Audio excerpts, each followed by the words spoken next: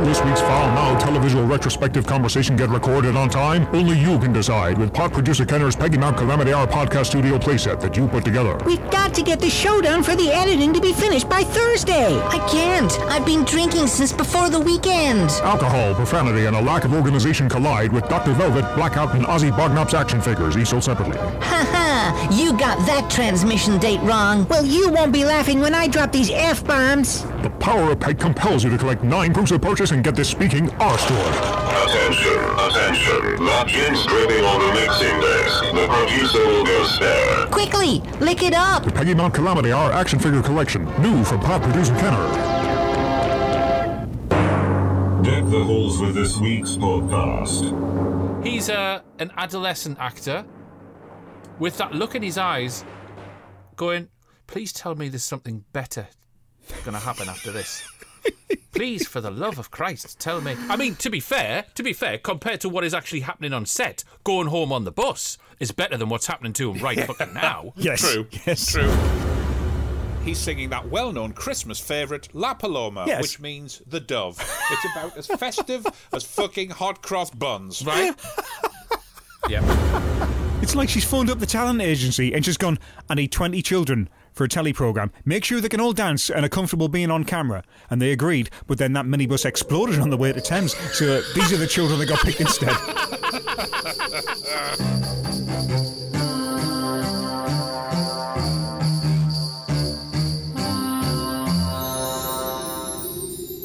Are you all right? Hello and welcome to the second of 3 of the Peggy Mount Calamity Hour Christmas specials. I'm Dr. Velvet. I'm Blackout. And I'm Ozzy Bognops. And we're here to talk about some tinsel-decked television from way back when. Yes, hello you, and thanks for joining us for this casual cultural critique of Christmas television, where Britain's best-loved battle axe is never far from the tree, because here, all bells jingle up the mountain. If you head over to peggymountpod.com, info and links for the episodes we're discussing is in there in the show notes. You can find us on the socials, get in touch to sing carols, or suggest programmes you'd like us to cover in the new year. And before we test appearance by contractual obligation to hitherto unexplored existential limits, gentlemen, I've got to ask, what are we drinking? Port! Of course you are. Of course you are. By the way, did you have a comfortable night's sleep? Was it good? Oh, it was fantastic. Bloody Penelope Keith and Peter Cabal's going at it like rabbits! Like rabbits! Posh rabbits, but rabbits. I'm sorry, but they don't do that sort of thing. I'm sorry, you're wrong. Well, I think you'll find they like do. a shithouse door and a gale. Anything to do with beige, cigarette quilt, body warmers, and green velvet dinner jackets, you can't miss it. It's the aristocracy doing what they do best. I am loving your Liza Goddard-themed sleeping bag. I am loving this. Well, you see, I needed to have something that would at least give me... Because it's Lisa Goddard on the outside and it's Lionel Blair inside. Aren't we all? Right.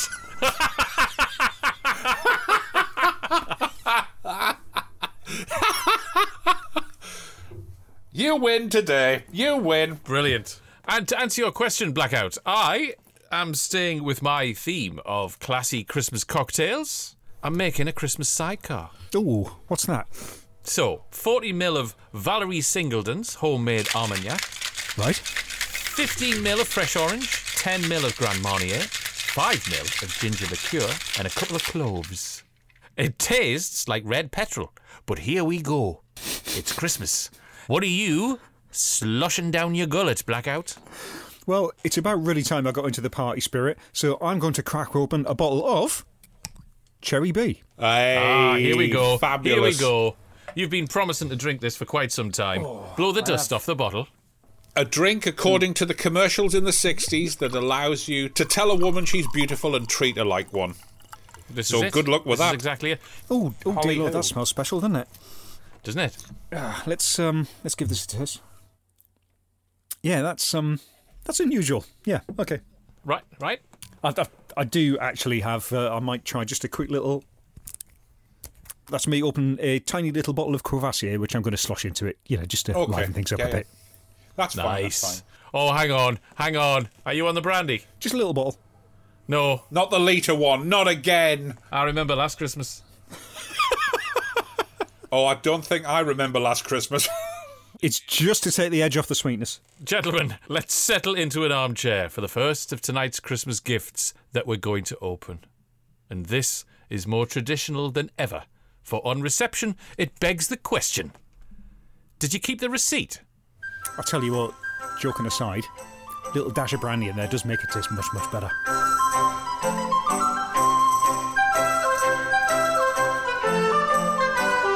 Teabag's Christmas Turkey was a festive episode of the series which ran from 1985 until 1992 on children's ITV, over 90 episodes and 4 Christmas specials. Our eponymous character is a witch, originally played by Elizabeth Stenson, but at this point it was Georgina Hill, who has magical powers which come from drinking tea or something, which she can't brew properly, so she needs a child slave to do that for her. He is played by John Hassler.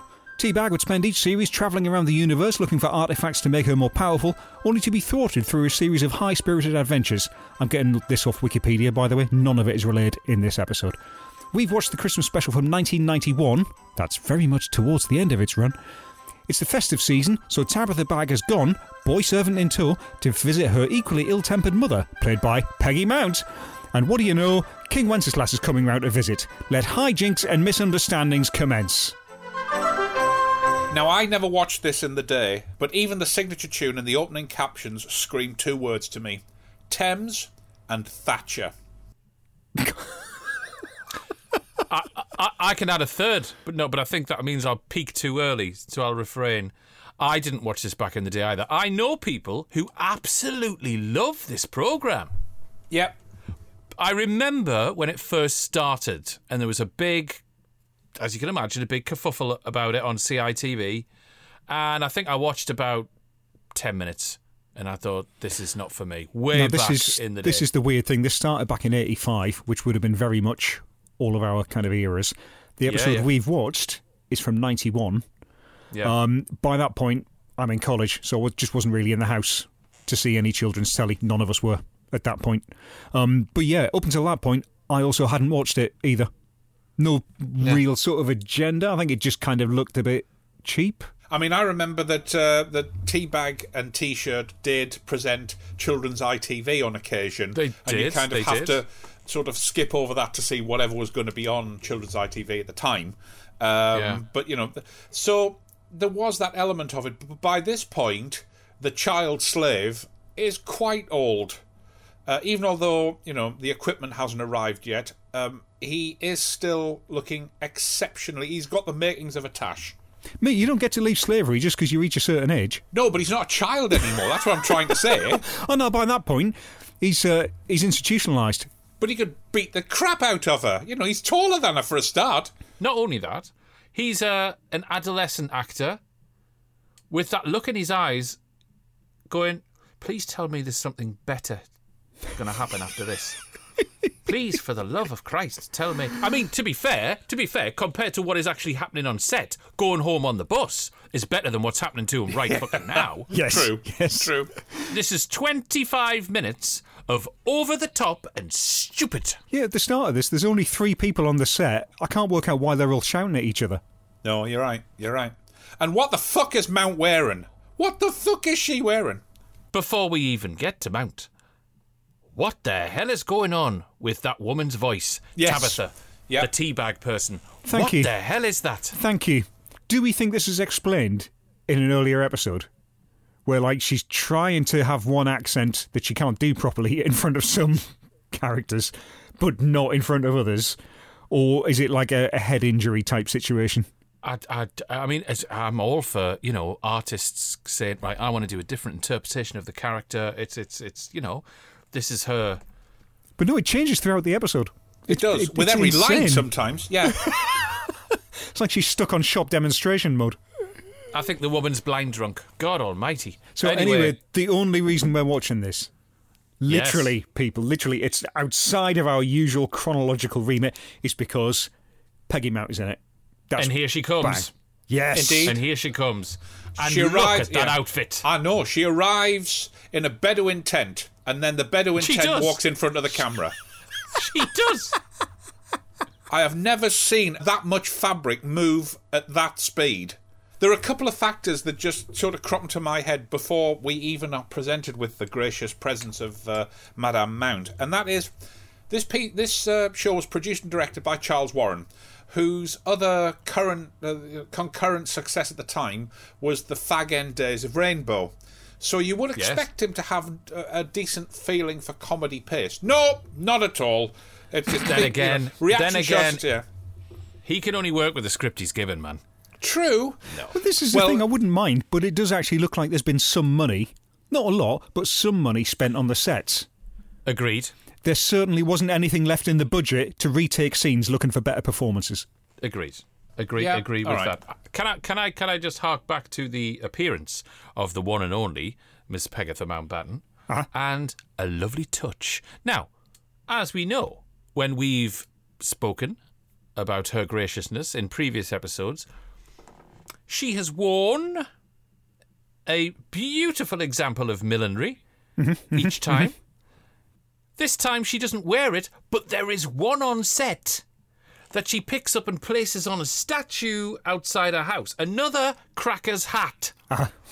Yes. It's as if it's written into the contract. Almost certainly. I'll take this job if there's a Cracker's hat in it. Sissy! Yep. It's Cracker's part of hat it, or a isn't it? Cracker's wig, and the hat won this time. Yeah, absolutely. Yes, A Cracker's love hat it. and a cheque for £1 million. A cheque for £1 million and a 1 minute cue for comedy bassoon at the start of every episode of anything she's ever in. Because clearly that's what she got with this one. I've got to say that it got my hopes up a bit, because when she says that she's leaving her only episode after 4.5 minutes, I don't think I've ever been so jealous of a fictional character. Absolutely. So we're outside the castle. Yep. We meet Mount. And Tabitha, or Teabag, is there with T-shirt, this child slave. Yeah. Yes. And Mount goes, "Oh, you got yourself a toy, boy. Whoa, hang on. What you doing? Yeah. What you doing? Putting this in? This is ropey territory, isn't it?" I think you can refer to a Dodgy. toy For boy. 1991 and all, you know. Yeah, well, one bit of genius, though, that they missed out on, they missed a trick here. They called the house Bag Towers, right? Yes. Now, I was really hoping that Mount's character would have been called Peg Bag. Why wasn't that a thing? Why wasn't that a thing? Because me and you haven't finished our time machine to go back and put that in the script. We're going to do that. Add that to the list, please. Oh, Add that to the list. Yeah. Definitely. Keep me updated Does on that that, please. Keep me updated on that so I can get some port Yep. in. Now, we are talking about the extravagance of sets for a kids' programme. However, that doesn't stop them using polystyrene packing beads for snow. It's all right. It looks And- all right on camera. That's fine. You know, it hasn't got. It doesn't sound all right on the mic. No, Okay, it's like okay. squeak, squeak, squeak, squeak, squeak, you know. And then, of course, the beggar, alias, well, as we find out later on, somebody else, carrying the Thames prop department bunch of sticks. He taught me for art. Bunch of sticks. So yeah, I'm not entirely sure what's happening in terms of the plot. She bans Christmas, but I don't understand why. Yeah, I don't either. No. We move on to some weird kind of gypsy caravan setup, and I'm like, yeah, throw a bit of casual xenophobia in there as well. Why don't you? But we are still on the subject here of unusual accents, because the lovely girl appears to be Slavic, then Spanish, then Italian in 3 sentences. And aren't daughters meant to look like their fathers in some small way? Evidently I think not. you're asking too much of the CITV production department. It's Thames Television. They were fucking lauded. They were about to lose their franchise, but they were lauded. I do like that she's played by Laurence Bouvard, who was in The Tomorrow People, also with Peggy Mount.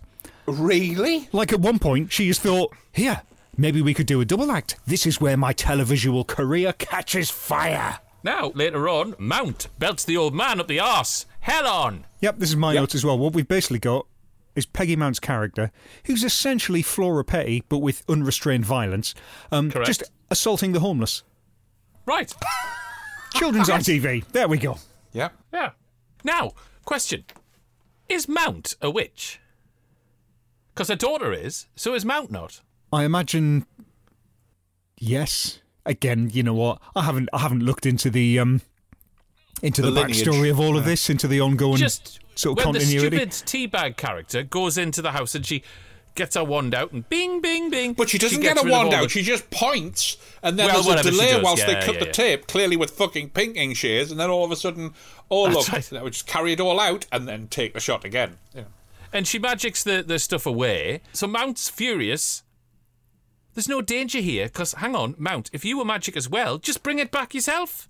And then get rid of Teabag. That would have been the way to do it. Or put her in chains or something, you know. So I didn't mind the bit where Teabag disguised herself as the clown out of It, because I thought at least Thank you. I've got Pennywise written in marker here. Yes, at least some children might start being killed to liven things up. I mean, there's only one child in the cast, but what better place to start? It's not a child! I love that little line that they put in. Sophisticated comedy is my kind of style. What a lovely touch of irony. Yes. Quite. God Sophisticated. Almighty. Oh, no, the key word there's comedy. But when Teabag's in her clown disguise, she makes an oil can appear, and then a working bomb.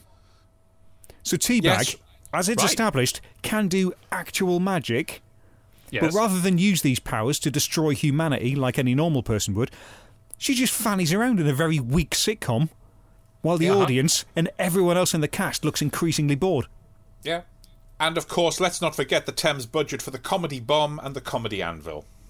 Well, Well, the comedy bomb is no different. It's not a kick in the arse away from the bomb that Adam West was running about a pier with in the 1966 film. Do you know what I mean? I'm absolutely fine with that.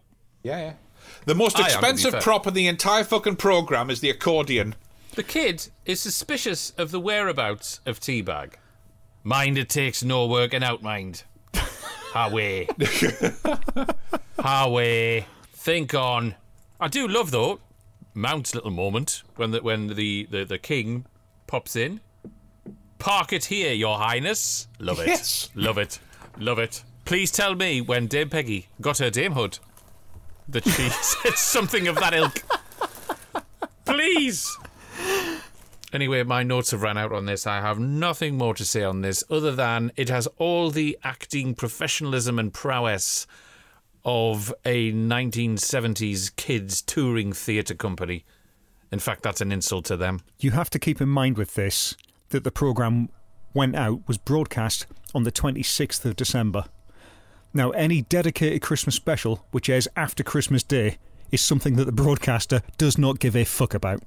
Yep. Hang on, what day was that? Because if it was after a weekend, Thames had this problem before because they couldn't broadcast Thames programmes on LWT's patch if it was a weekend.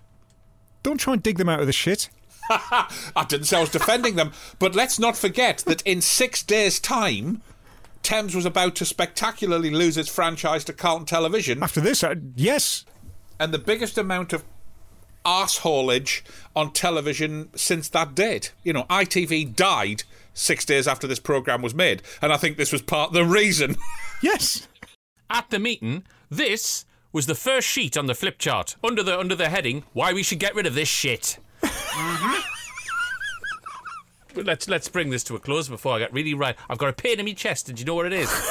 It's pure temper. It's pure temper. Pegs on the line, Aussie Bognups. I don't think this is going to come as a surprise. Weak, feeble, not even inspiring for kids of another age, and somehow totally irrelevant to kids 1991 and television. 1 out of 9. Totally agree. Blackout. Well, Teabag is just Emu's Pink Windmill Show with all the redeeming features taken out, and it hasn't even got the excuse of being broadcast live to explain how shonky the whole thing is. On the plus side, at 25 minutes, it is short, plus this episode's got Peggy Mount in it. 2 out of 9. Rent a Ghost in 1991 on a 1974 budget. It'll come as no surprise from me. Utter slurry. 1. And that's for Peggy. This was just awful. This may very well be the lowest scoring programme ever on this podcast. Beautiful. So the important question, the one that everyone is asking is, how many steps would it take you, Dr. Velvet, to yodel up the mountain? Well, the simple answer is none. Because we're already there. We're already there. already there. We're already there. So, that's the first of this week's baubles that has dropped from the tree and smashed on the floor. Before we partake of the next, let's immerse ourselves in seasonal retail and look at the Christmas things. I hope there's some drink.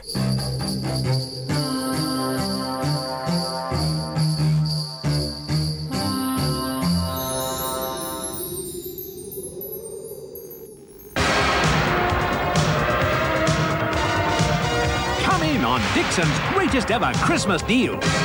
Like this superb 14-inch Say-So colour TV, only $159.99. This Commodore computer starter pack with data recorder and software now under £50. Save £50 on this Fisher Twin Deck MIDI Hi-Fi with graphic equalizer. Save £150 on this JVC portable video camera recorder.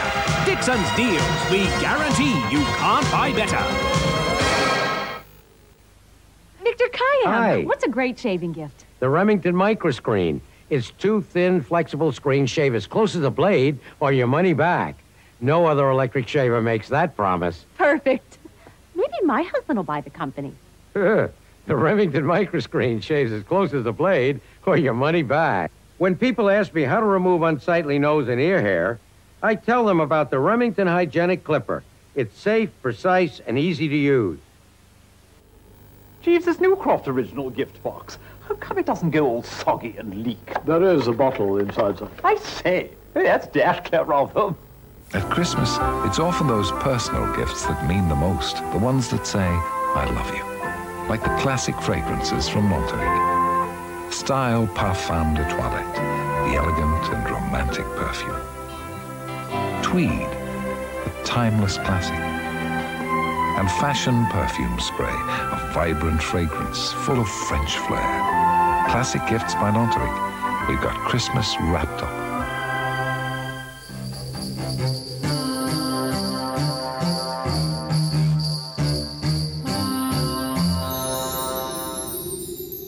Ah, there's nothing, says December, like adverts for the Christmas things. Yuletide things. Don't you agree? And Easter eggs in the shops. Don't even get us Oh, there's the thud again. Blackout. That letterbox is clacking on. You are. Yep. Like a slack Yep. nutcracker. I've got it. Bless him. It's one Christmas card. Imagine doing an entire delivery for one Christmas. Okay, right. Let's have a look. Get into. I'm always nervous doing this in case there's money inside it. I'm so excited. I might have to go home. Right, here we go. To the occupants. I pity the fool who hasn't mentioned me in nearly an entire series of their podcast. Sorted out, the PRS doesn't pay my rent out of nostalgia and goodwill. Love, Mert. Who's Mert? Oh, it's Mr. T. Mr. T? Yes, Mr. T. What, the Mr. T? Yes, the Mr. T. Mr. T. I'm over the moon at that card. I really am. Anyway, right, and so on to the second of tonight's servings of figgy pudding. Sparkling sequins matched with sparkling witty conversation and an even more sparkling parade of singing and dancing. That's what Christmas telly is all about, isn't it? Well, surprise, surprise, it's all here. Well, there's a couple of glittery frocks and Wincy Willis anyway. Well, my friends, the time has come to raise the roof and have some fun. Throw away the work to be done. Let the music play on. Cilla Black's Christmas was optimistically dreamt up by ITV as a way to burn through the £200 that was left in their entertainment budget by November. A 3-walled replica of the house that Miss Black clearly doesn't live in has been fashioned out of leftover sitcom sets so that our eponymous star can host an informal evening of songs, chat, songs, jokes and fucking songs. This particular outing, which would have cost the BBC precisely no sweat whatsoever, was aired on Christmas Eve 1983 at 7:45 opposite the film of Flash Gordon on BBC One. I mean, some nights the pub just beckons, you know?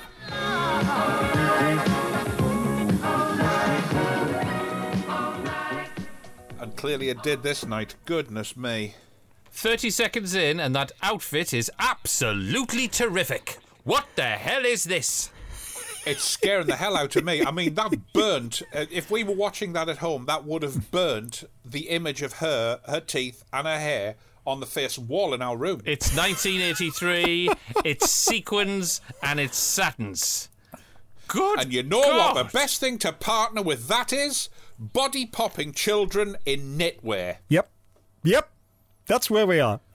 Just after Cilla throws some shit on the tree, in a really dismissive way, we have the most excruciatingly cringe-worthy visuals from a Christmas show I've ever seen. Yeah. All night long, it felt like it. It did. Featuring a child in green trousers dancing in front of a coffee table. This is LWT at its finest, ladies and gentlemen. The dancing, the fucking dancing by the kids. I mean, right, okay, they're just kids, right? They're Not the point, just though. kids. But this looks like a post-stroke trauma group's physio session. It's fucking It really does. awful. It's fucking awful. The neighbours here kept saying to me, they kept banging on the floor and on the ceiling adjacent to the room because I actually was shouting the windows concave, shouting, "Smile, you miserable fuckers." Now I know they're trying to look sultry, but So for our two listeners who haven't got around to watching this yet, A, do that, and B, this is Cilla Black very much wanting to present a kind of a welcome to my home this Christmas in the way that Val Doonican does. I mean, what could go wrong? Yeah, but It's probably worth noting, right, that this went out at 7:45 so that it could run for an hour on ITV and still end before Val Doonican's Christmas party started on the proper channel at 8:55. Right. They did not want to clash with Val. No. I mean, I and the thing is, I would have been with Val anyway. I would not have been with this. This is anathema to everything I used to love about Christmas telly of this era. Right. Yeah. And I think the clue is in what you said, Blackout, when you talked about the, the 200 quid budget. I think it was a question of opening Spotlight and going, right, who's going to be bothered? Well, I mean, certainly with the opening number, you've already touched on this, but I'm like, why are all those children in her house? What is purported to be her house? Yes. Is it made of sweets? Is it made of sweet? Well, I don't know, but they appear to be all in the throes of strychnine poisoning. It's like she's phoned up the talent agency and just gone, I need 20 children for a telly programme. Make sure they can all dance and are comfortable being on camera. And they agreed, but then that minibus exploded on the way to Thames. So these are the children that got picked instead. Now we are in applause tape territory because there's clearly 18 in the audience and 17 of them haven't learned to grunt. So it is the LWT applause and laughter tape. Oh. No doubt about it. None whatsoever. Yeah. And a script by Vince Powell on a teleprompter that is about as funny as a glass enema. Yeah, she sits down and goes through a bit of what with any other performer would be optimistically termed stand-up. Apparently her son Jack wants a... I know that this is 1983, right? But apparently her son Jack wants a computer with, and I quote, 68k of RAM. No. It was 6AK because clearly she read a capital A, which was actually a 4. Right. Because this is it. I'm like, I know this the setup for a shit joke, but still... This is the ridiculous. Scripted comedy stick in this is fucking atrocious. 68k RAM computer with alphanumeric display, built-in synthesizer, and high-resolution graphics. I tell you what, our Jack's going to be disappointed because there's no such fucking thing. Exactly. So she's there. She's done a song, but getting someone else to do the dancing, and then just sitting down reading jokes that she doesn't understand. I don't watch Cilla Black's Christmas Eve to see Cilla Black. What is this? Yeah. She's sitting there, yes, the jokes that she doesn't understand, and clearly neither do the fucking audience. Or the writers. Yes. Well, the writer is one Vince Powell, yes. who, of course, Vince, yes. was notable for writing other LWT successes like Mind Your Language, Love Thy Neighbour. But he wrote it seems like, at fucking gunpoint. He wrote it on the bus. That's certainly how it's performed. Yeah, wrote it on the booze. Because then...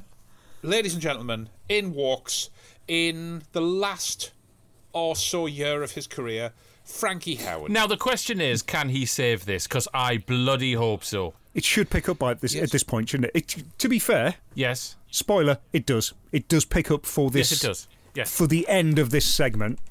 But bless, even Frankie, he doesn't want to be there, does he? No. No. Now, Frankie and Cilla were good mates off screen. Very good mates. Yeah, indeed. So They'd have to be for him to agree to this.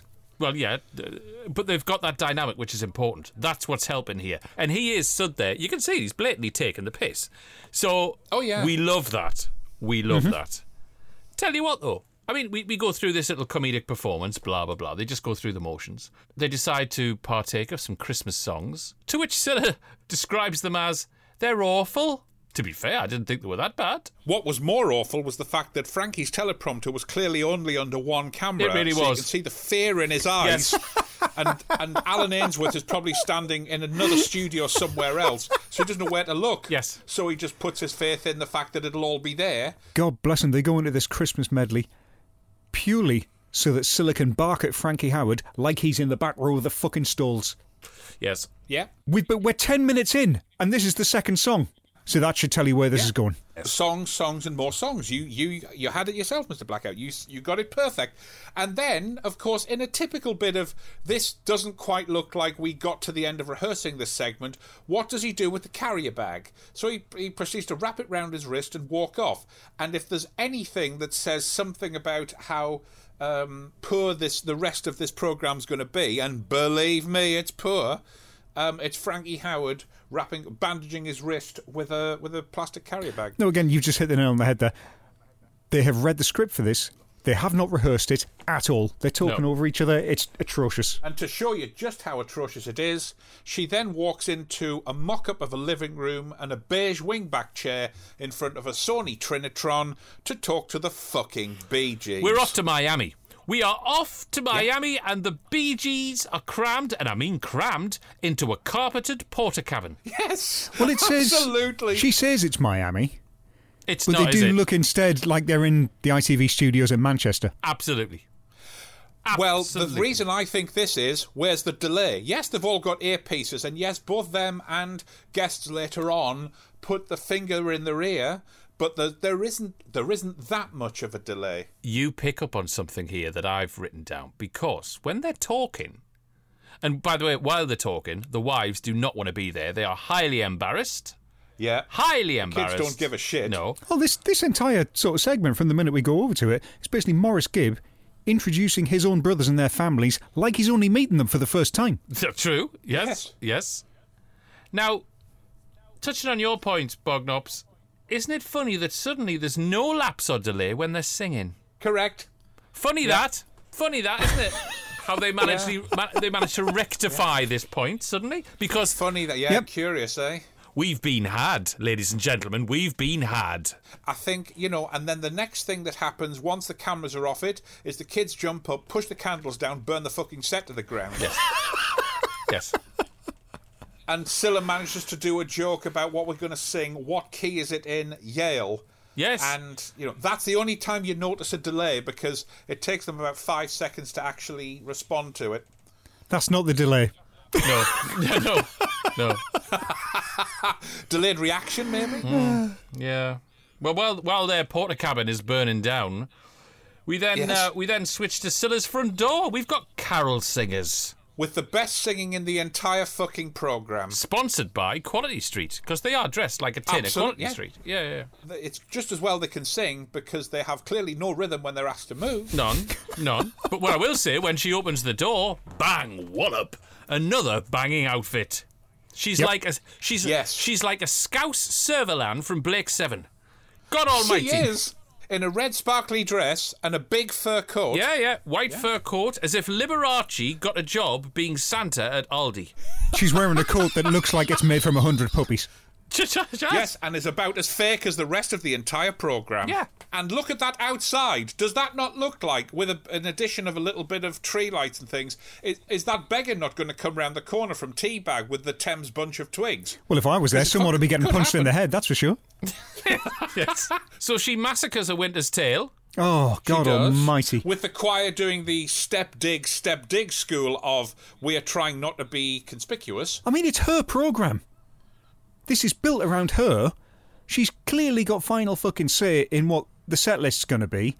And yeah, she does a winter's tale in this sort of simpering, breathy croak because she hasn't got the range for it. And it's not a song that she can belt out like a foghorn that's trapped down a well. It's a lovely way of ruining the pace that the show already doesn't have. Right. Indeed. And the only thing that really got me down was it only snows in front of her face, not the choir's. So they clearly could only afford one snow bag. Yep, clearly. I'll tell you one thing, though. When we get to the end of the number, she doesn't give them a penny. Nor a one when they come Christmas says, caroling. Thanks for helping, bugger off, and shuts the door to an orchestra playoff. Get out! Not so much as a Christmas frig. Get out!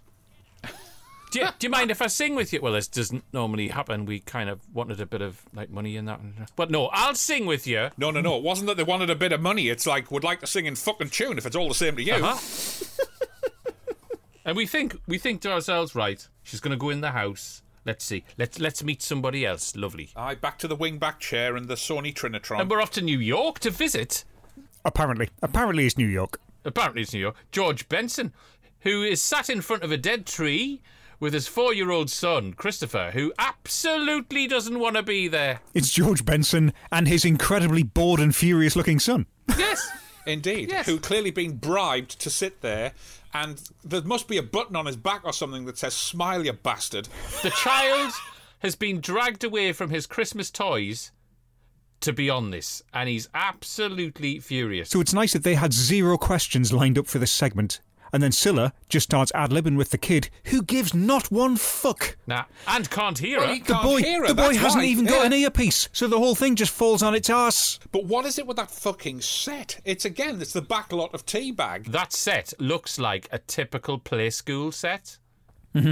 Yeah. Yep, the lighting's doing it all there. Yeah. Indeed. And the bloke's going to come through with the Thames Bunch of Sticks, of course. Yes. Again. Mind you, he is singing one of the most 80s tracks I've ever heard.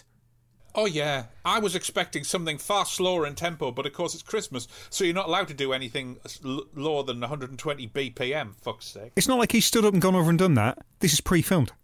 Yeah, well, yeah, exactly. They cut to a pre-filmed VT of Inside Love, whatever that is, which is, this horrible transatlantic mid-80s rendering of corporate soul music, which contains neither soul nor music. Yeah. He's not the most animated of performers, is he? He's standing there like Potter's clock.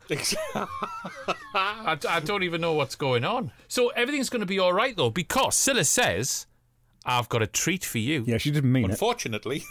Exactly. Fuck Me Gently. It's a Hollywood musical medley with Cilla singing in an accent. Now, I'm hoping that you two can guide me through this. So she's Carmen Miranda first. I got that the first one's Carmen Miranda because she says it's Carmen Miranda. Can someone please help? Yeah, with a comedy Portuguese accent. It comes off like the Mind Your Language Christmas party. It does. It really does. It does. Now, the second one, I have no idea Judy who Garland. that's meant to be. Is it Judy Yes. Garland? Oh, is it? That's my notes. Is that supposed to be Judy Garland? It is, yes. Right. She when she introduces this segment, she mentions them in reverse order. Ah, okay. Right. Okay. The third number, I'm thinking Ginger Rogers, but it's a blonde wig. Correct. I was thinking, is that Marilyn Monroe filtered through RuPaul's Drag Race? Not with... It is Ginger Rogers, because of Sleigh Ride Cheek to Cheek, Isn't It a Lovely Day to Be Caught in the Rain? A mashup that has enough oil and sugar to see you in Casualty by Boxing Day, I bet here. Yeah. Yep. The problem, other than all of the ones that we've already listed, is that apart from the cultural insensitivity of the Carmen Miranda number, this is just outfits. She just barks through each song exactly like Cilla Blackwood. Yeah. And because there's a costume change 4 required for octaves each above. one, it's not even like they could make this a single medley. It's 3 entire fucking arrangements. And then Cilla's at a funeral. Yes! Cilla's at a funeral. I've got here, she's dressed as a comedy rook. Yes, yes. All black with ostrich feathers forever. And then, just the thing for the bands, Gracie Fields. I mean, that's why she's wearing black, because she's mourning this performance. I thought she was in mourning for the fact that the honey monster has clearly killed Black Swan. And also, when she does a Gracie Fields, it appears to be Ron Mayle of Sparks without his moustache moonlighting on the piano. Can I tell you, when she first started to sing as Gracie Fields in this little tribute that she's doing to the very popular Northern performer, my telly dragged itself out of the socket to switch itself off. Yep. I could feel my filling starting to crack when this was on. Yep. I'm sure I heard my telly say, "This can get fucked." I mean, for me, the most characteristic thing of it, the most believable thing, was the beige surround. Oh, the vignette. To the picture. Right. The vignette, absolutely. Right, because I'll tell you now, at this point in this show, they found the vignette button. That's all I'm saying for now. Yes, exactly. You've got the same note as I have. There's two buttons.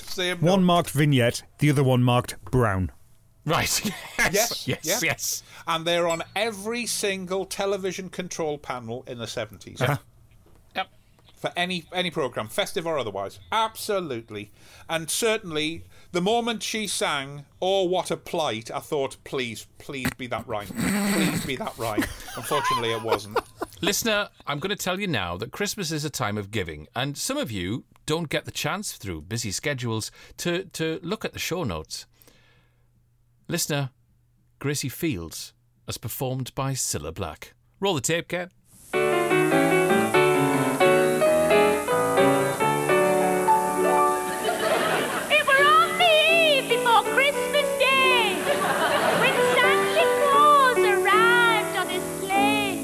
Hell on earth.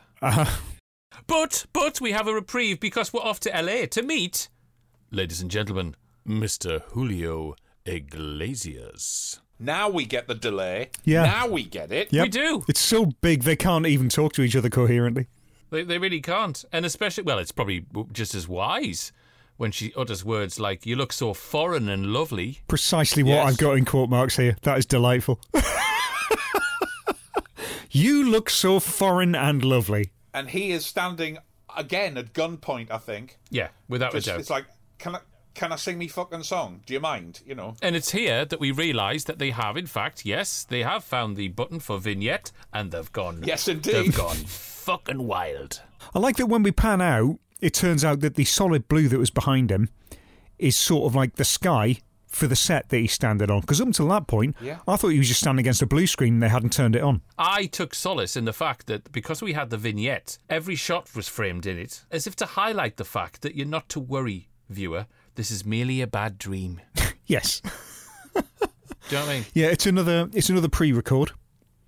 That happens after a minute and a half of what can only be described as excruciating exchange. And yeah, best of all, funereal, I would use, actually, Mr. Blackout. Julio is miming. Of course he fucking is. Because why would you sing live on a pre-record? You know. And best of all, it's in his native Spanish, so half of the audience at home is going to fucking hate this. Yeah. Even in 1983. He's singing that well-known Christmas favourite, La Paloma, which means the dove. It's about as festive as fucking hot cross buns. Right? Yep. But you've got the typical stereotyped image of the English housewife, glamourless, in her mundane lifestyle, going, "Oh, isn't he lovely? Isn't he exotic?" That's what that's for. That's what that's for. No, and my mum going, "What's that wire sticking out of his ear? Is he plugged into the mains?" Because in those days, the earpieces, I mean, it's about a foot thick. It's like multi-core. I have never seen a cable that big. Yeah. I do like the idea of your mum saying, "What's that wire sticking out of his ear? Is he plugged into your mains?" And your dad going, "He fucking should be." Exactly. And he would, and then lift his leg, fart, and go back to sleep. And then we're back in the studio set, and her husband Bobby shows up, just so that it doesn't look like they built the entire set of a house for Frankie Howard's benefit. Now, you can tell that this is Cilla's actual husband because he has zero fucking idea of how to act on camera. Or zero taste sartorially, because he appears to be wearing a canary yellow shirt and a black Pringle sweater. 1983, though. 1983. Oh, credit where it's due, I'd do that. I would have thought it would have been Lyle Scott, you know, the golfing jumper. Corbett's got that contract. Right. Yeah. So then, as well as Cilla being unable to read scripted jokes from an auto cue, her husband comes on and proves that he can't do it either, so this clearly runs out of the family.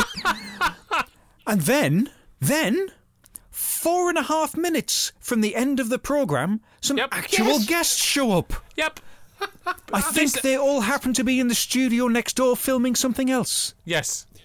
No, I'm afraid, gentlemen, I'm going to jump in here. I have to pause you here because at this particular point, the last 10 quid of the £200 budget, they're all sitting around the table on the last bottle of Teachers, you know, down to the last, you know, the wipings of the glass and going, how the hell we're going to end this thing? It's like, great idea. Just fling the doors open and get a load of talentless idiots telling crap jokes. what's not to like? To be fair, I think it saved the show. For all it is only the 4 minutes. Of course. So the roll call of people who walk through that door. I mean, imagine, imagine, if you will, dear listener, doing a fake setup of, who's that at the door, and then going over to answer it and pretend you don't know. That in itself is absolutely insane in any day and age. But we have Diana Dawes, Pinot Noir, Lenny Bennett, Wincy Willis, Kenny Dalglish, David Diddy Hamilton, in 2 suits, Bernie Flint, Barbara Kelly, Melvin Hayes, with Wendy Padbury, Irene Handel, Sally James, Pete Gilmore, and the credits say Bill Oddie was there, but I couldn't see him, so I'm assuming that's because all of the cameras were above waist height. So they're all in this big fake kind of reception room. They do 2 rounds of a Discord up "We Wish You a Merry Christmas." Then we cut to a handful of the guests, crucially not all of them, in turn doing shit jokes so that they're spoken on camera and can demand a higher appearance fee. Yes, absolutely. Oh, and it looks like Kenny Dalglish's auto key was on the lighting rig. You know, a few years ago, there was a VHS release of something called Liz Dawn's House Party. Uh-huh. Oh, my goodness me. Gentlemen, just turn your heads and look across to that shelf over there. Great Just below the Scott. Lamborghini picture. There it is. Yeah, between Confessions and Jimmy Tarbuck's golfing gaff. That's the one. Liz Dawn's House Party. There you go. Now this should have been in that format. This should have been the show. Can I request that we have that as the after show party, please? Well, we'll do that when we finish this episode if you want. We've still got some sherry left in the cabinet. Please. Eh? Yeah, well, I'm only down the 4th bottle of port now, so anything's possible. We'll do it. We'll watch it after this. That's fine. That's what this should have been. Where have they been? Yeah. Well, they would have been outside in the snow because even Cilla had to escape it eventually. They've all been next door recording whatever episode of This Is Your Life was being recorded that's going to go out in June. Yeah. I think it was Richard Baker's, probably. And of course, by that point, it's been a full 10 minutes since Cilla last did a song. And, let's not forget whose fucking show this is. So, yeah, she goes to stand outside of her fake front door, where all of the guests aren't, coincidentally, just to sing a song that's far too slow and winsome for her to really be able to stretch her lungs. Again. Yeah, but unfortunately the band are sitting outside because they've been forced to sit outside for the whole evening. So they strike up and she decides to sing possibly the most pointless song in the entire evening, which is called Good Night, because it certainly hasn't been up to now. Do you know what I mean? Well, this is it. Her line, "Now's the time to say good night." I think that was 55 minutes ago, Cilla. Yes. Gentlemen, we got through it. It's over. Only just, but we made it. Mr. Blackout, how many pegs are you going to place upon Cilla's tree? Well, Cilla Black's Christmas is delightfully awful, but there's still too much crooning and not enough all-round light entertainment. 3 out of 9. Fair. Mr. Bognops? Well, it could have been worse, but I think she was let down by poor writing and a need by a production team to cram far too much into 1 hour. You could have easily stripped out a lot of this and made it a very enjoyable hour, or made it an hour and a half. But, it's reasonably warm and satisfying, like pissing down your leg. 4 out of 9. And how about you, Doctor? Hell's tits.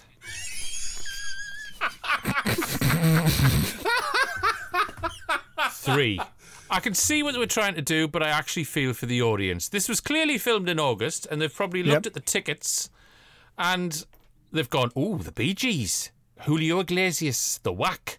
The closest they get to a star-studded lineup is Lenny Bennett, necking on with his wife behind the settee. Disappointment all round here. As I say, 3. So that leaves us with only one thing. Mr. Blackout, how many steps do you think it'll take you to go past the comedy rook that is Cilla Black, ascend the steps into the comedy sitcom front room, and head up the mountain to Dozyland? Well, with a star-studded cast such as this, I can do it in a single bound.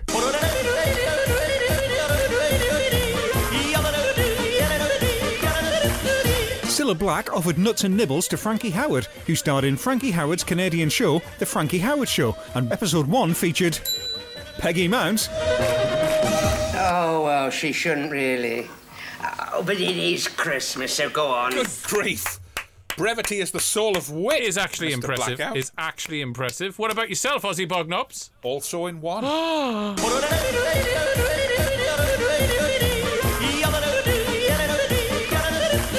Cilla Black handed a cracker to Melvin Hayes, who starred in 1966's Rome Sweet Home with Peggy Mount. Oh, with Sissy playing Santa Claus, I should be so lucky. Good Lovely. Lord. Equally as impressive. Dr. Velvet, how many steps? I'm not going to disappoint. One's a piece. Get in! Splendido.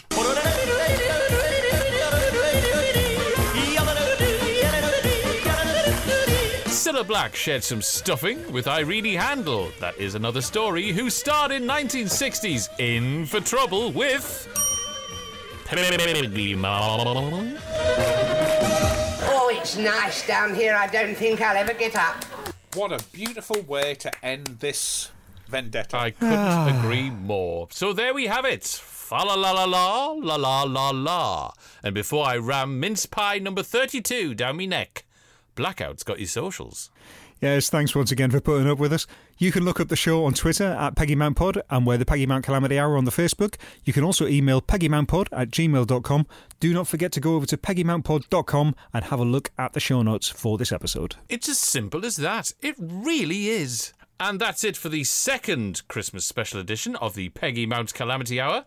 Thank you, Ozzy. Pleasure, as always. Thank you, gentlemen. Good. But fear not. We three critics from Sarcasm are back next week via the bar. Until then, keep mounting. Popping in. Oh, fuck it. The Peggy Mount Calamity Hour is a free podcast from iCall Media, which holds production copyright. Opinions and recollections expressed are not to be taken as fact. The title and credit music is by Dr. Velvet. Audio segments from television programs are presented for review and informational purposes only under fair use, and no ownership of these is claimed or implied by this show. For more information, visit peggymountpod.com. Yeah, no, that's the one. Yeah, We'll that's keep that. definitely No, we'll the one. keep that. Had the nose fixed. The fucking mouth doesn't work.